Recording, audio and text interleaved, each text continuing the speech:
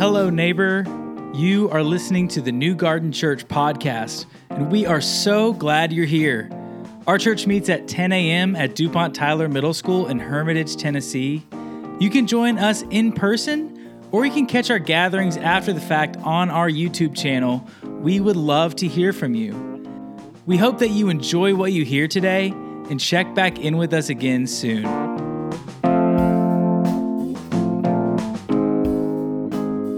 Good morning. If we have not had the opportunity to meet, my name is Jeff. My wife is Ashley. I was hoping you might get to meet the family today, but they are all moving in different places, volunteering in our second service at Woodmont. I think we have 2 soccer games and a baseball game today, so you know the routine. But it is so good to be with you. My wife is Ashley. We have 4 kids at home that range from 15 to 6. 3 girls and a boy. We were foster parents for several years. We have 2 who are 22 who live in Antioch. And you may have met my family, at least most of my family, I think, was here a couple times this summer during a couple of your food distribution days. And it was such a gift to spend those days with you. I look forward to getting to know you the way I've gotten to know some of your leaders over the last 6 months. As we've been in conversations, think what would partnership look like? I think from the very first call that I took from Andy, as Andy reached out and told me a little bit about your church and what you're doing and the place that you're in, I said, Andy, if you're looking for a church and a partner who has it all figured out, that's not us. If you're looking for a church that has a pristine strategic plan to have satellite campuses across the city, that's not us. But very deep in our DNA is a commitment to pay attention to what God might be up to. It was a huge part of the draw. I've had the privilege for the last 5 years of serving at the Woodmont Hills Church, and that was part of the draw. We had been serving a church in Jackson, Tennessee for 12 years and felt a call to be a part of what God might be up to in this city. And as I consider the way that you want to share food with neighbors and offer hope in your neighborhood and provide tangible things to teachers and classrooms, that's what I see. That's why I'm excited to continue to explore partnership because I am incredibly interested and what God might be up to here in this partnership. So it is a delight to be here, to see the kids worshiping this morning. There's nothing better than seeing a kid just belt out, I trust in Jesus, is there? It's so good to be here with you. This fall, we're going to be reading the Gospel of Luke. We're going to be reading it here in this room and at the Woodmont campus. We're all going to be reading the Gospel of Luke. Michael may get you a reading schedule a little bit later, but I want to encourage you to read along because Luke has this fantastic way of reminding us that the gospel is good news for all people. That Jesus is going to prioritize a group of people who don't normally get prioritized. But Luke has this way of telling the story of pairs. Sometimes it's young and old. Often it's male and female who together we have these encounters with Jesus. And so we're going to be reading these stories together. And if you're looking for an opportunity this fall to bring somebody along, to share good news, to offer some of that hope that fills you, I want to encourage you to think about this fall. We're going to be reading the Gospel of Luke. So that friend, that coworker, that neighbor that you've been thinking about, bring them along. And together, let's read this gospel and be reminded, because it has much to say about who Jesus is and about what life looks like when we follow him. The scripture reading today actually isn't one of those encounters other people had with Jesus. It is an encounter that Jesus himself had in the wilderness. And I want to invite you to stand for scripture reading. Our scripture reading is going to come from Luke chapter 3 and 4. Now, when all people were baptized, and when Jesus also had been baptized and was praying, the heaven was opened. And the Holy Spirit descended upon him in bodily form like a dove, and a voice came from heaven. You are my Son, the beloved. With you I am well pleased. Jesus, full of the Holy Spirit, returned from the Jordan and was led by the Spirit in the wilderness, where for 40 days he was tested by the devil. He ate nothing at all during those days, and when they were over, he was famished. The devil said to him, "If you are the Son of God, command this stone to become a loaf of bread." Jesus answered, "It is written, one does not live by bread alone." The word of the Lord. You can be seated.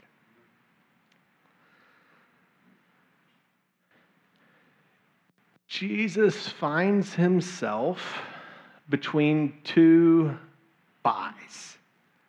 He is led by the Holy Spirit to a place where he will be tempted by the devil. And out of the gate, some of our ideas about what it means to be led by the Spirit go out of the window. If what we have in our head is led by the Spirit means I never go into a time of struggle or suffering, then we haven't read this gospel. But Jesus finds himself in between these two buys. He is led by the Spirit, and he is tempted by Satan. In between these two spirits, and Jesus will join a long line of God's people who are called to question and tempted to doubt what God confirmed. Did you notice what Jesus heard?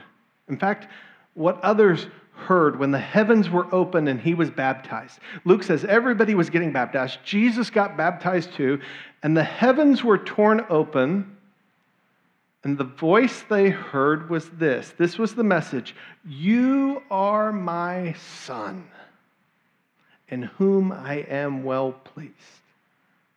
This is God's Son, and this is the declaration as the heavens are torn open.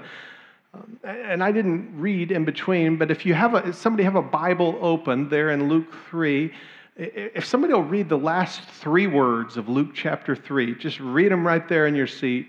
If I didn't like you, I had to tell you to read those 30 verses. It's the genealogy of Jesus. Might get bogged down in some of the details, but somebody there in your seat, read those last 3 words of Luke chapter 3.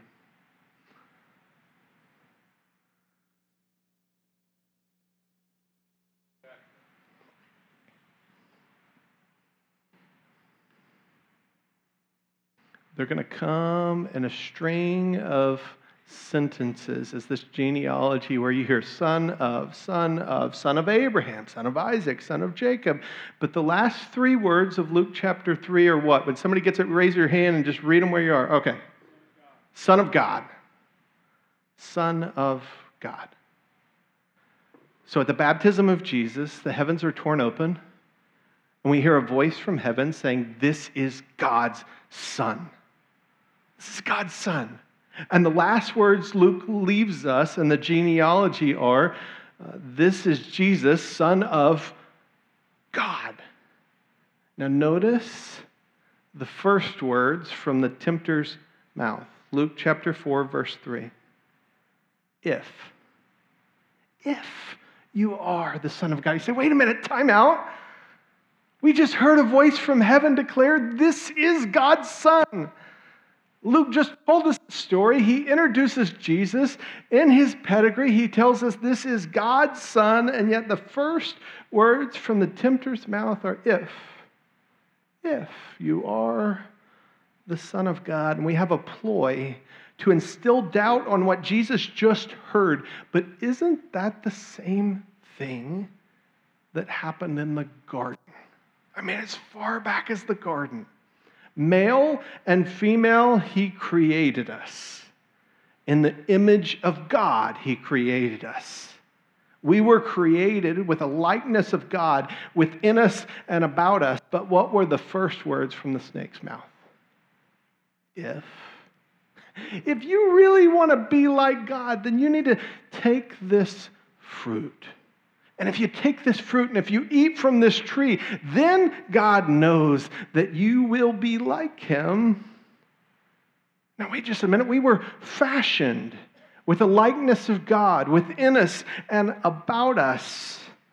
And there in the first temptation, what we often call the fall, and we think of it only in terms of Adam and Eve and the fruit that they consumed, but there really was a lie, a lethal lie that they also consumed. Can God's words really be trusted? The snake muses.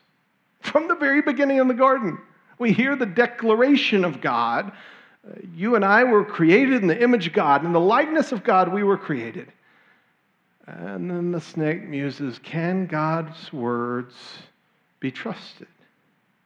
Isn't that what Satan still whispers? God calls us to trust. Satan muses, can God be trusted? God tells us that we were created with sacred worth, that you and I, that we are his. And Satan says, if then, if you really want to be someone, then you really need to do something. This if-then temptation is as old as the garden, but it is as common as each one of us. If then, it plays individually, it plays communally. We're seduced into believing if I could just get my stuff in order, if I could get my finances in a better place, if I could get a few things around the house and in life taken care of, then I would arrive. Then I would be someone.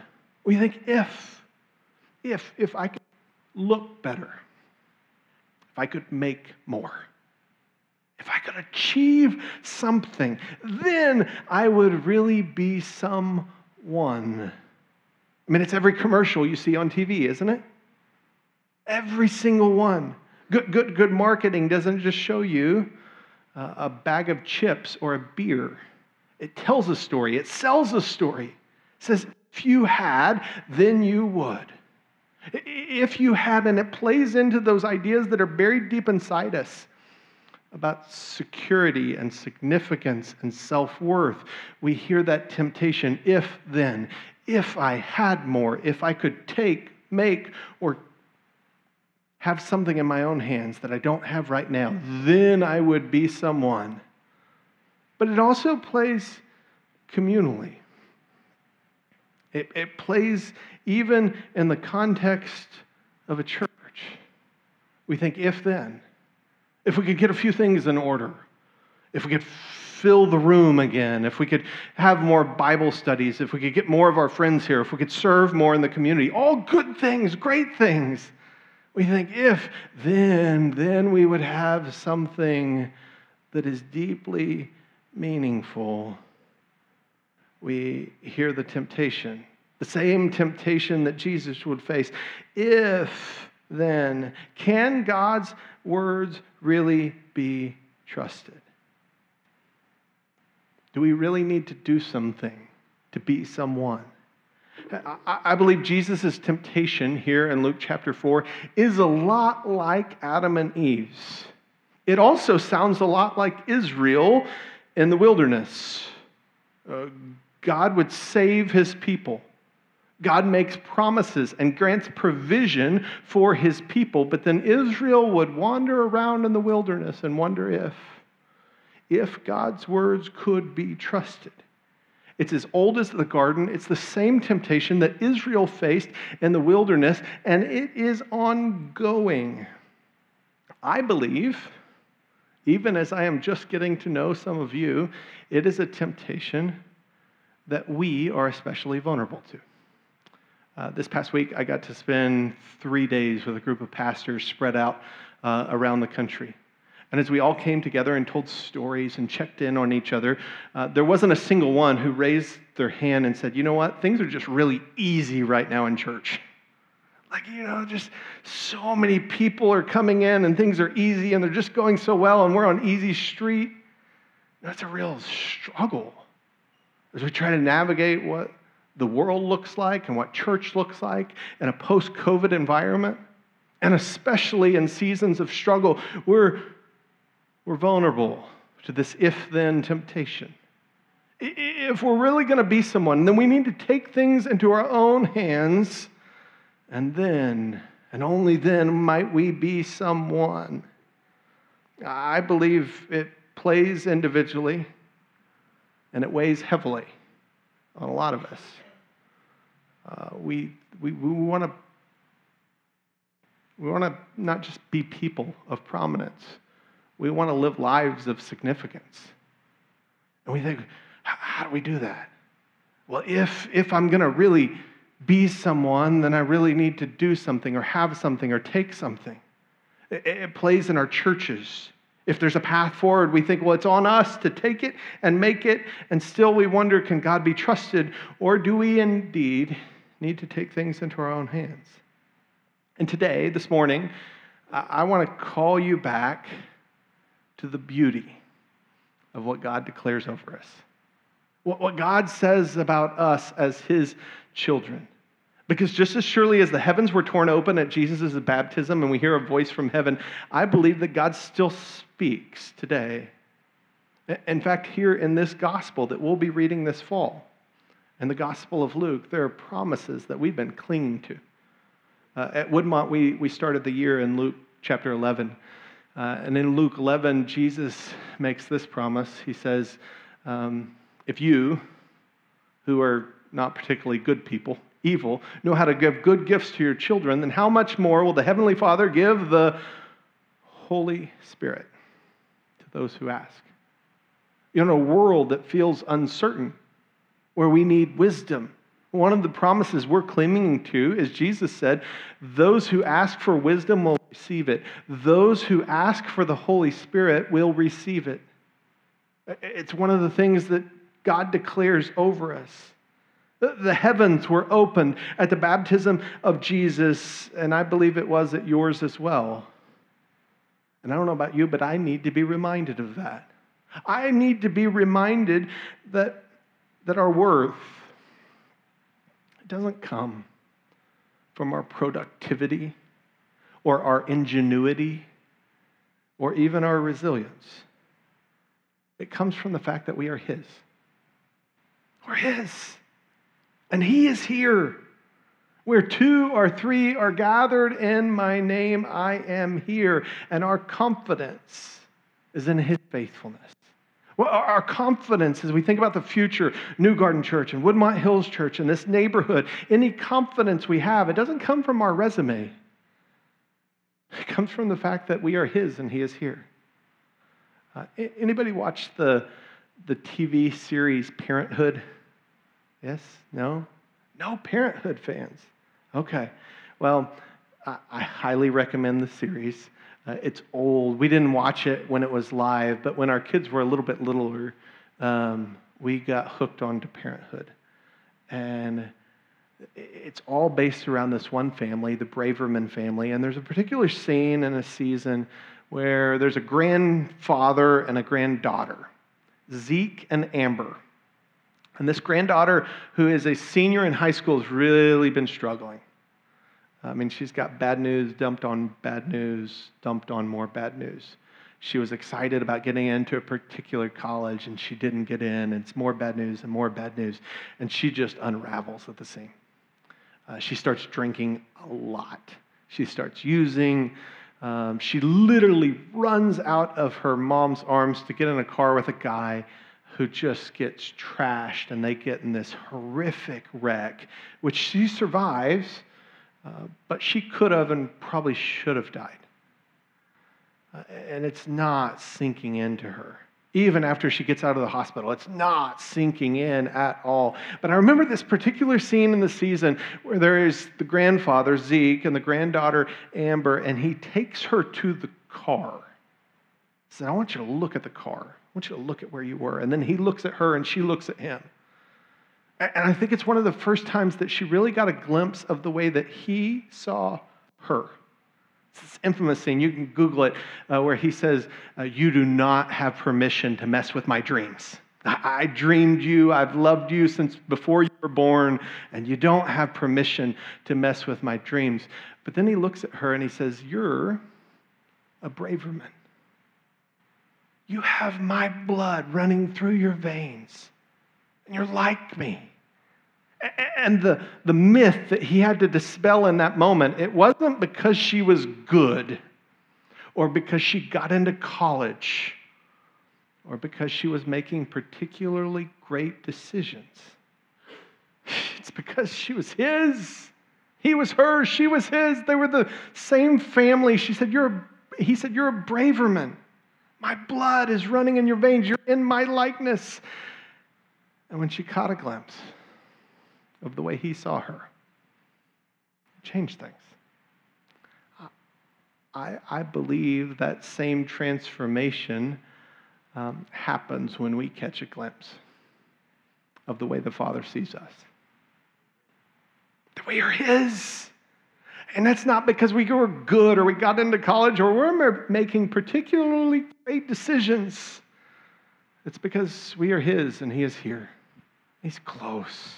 And it's not an if-then kind of scenario. If you really get everything right as a church and if you climb the ladder, then you will. No. It's because the heavens were torn open and God himself descended to live as one of us. And he said, you and I are sons and daughters. We have the inheritance of a firstborn son, all of us, every single one of us, young and old, male and female, rich and poor. It's good news for the whole world. And I believe you and I get a call to believe what God declares to be true, that our hope, our future, is all rooted in the one who took on flesh and lived as one of us. You see, like Moses, who fasted for 40 days and 40 nights before he received the law, Jesus fasted here in Luke 4 for 40 days before he will unveil the gospel.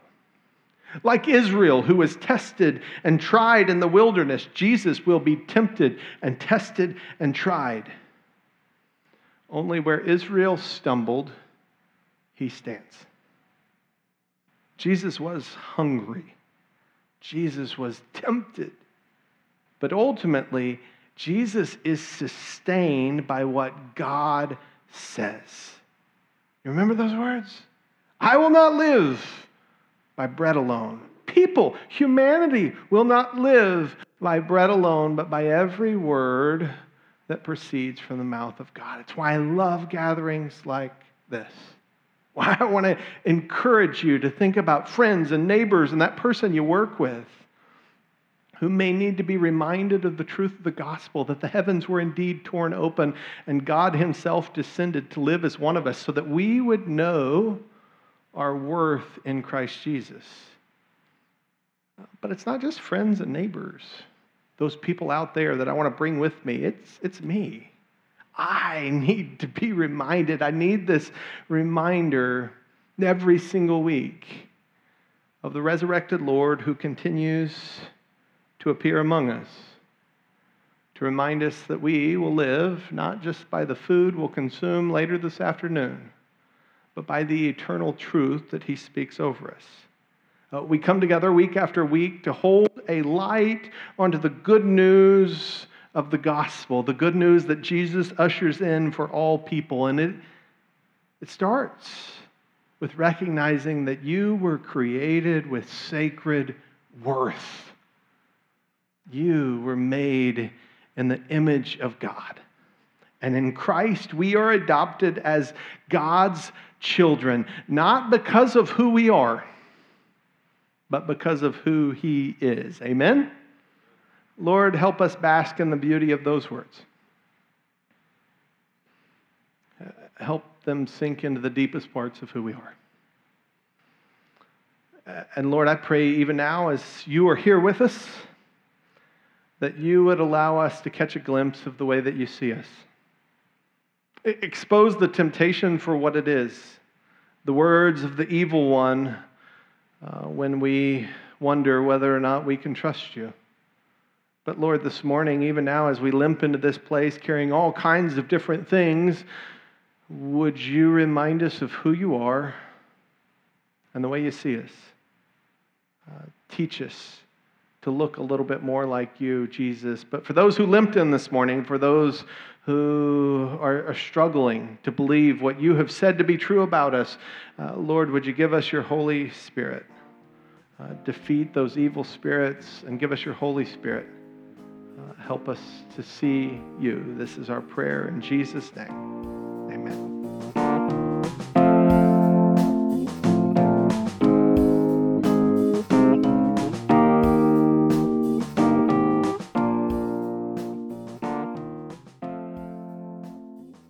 That's it for this time. Thank you for checking in with us, and we'll be back with another episode next week.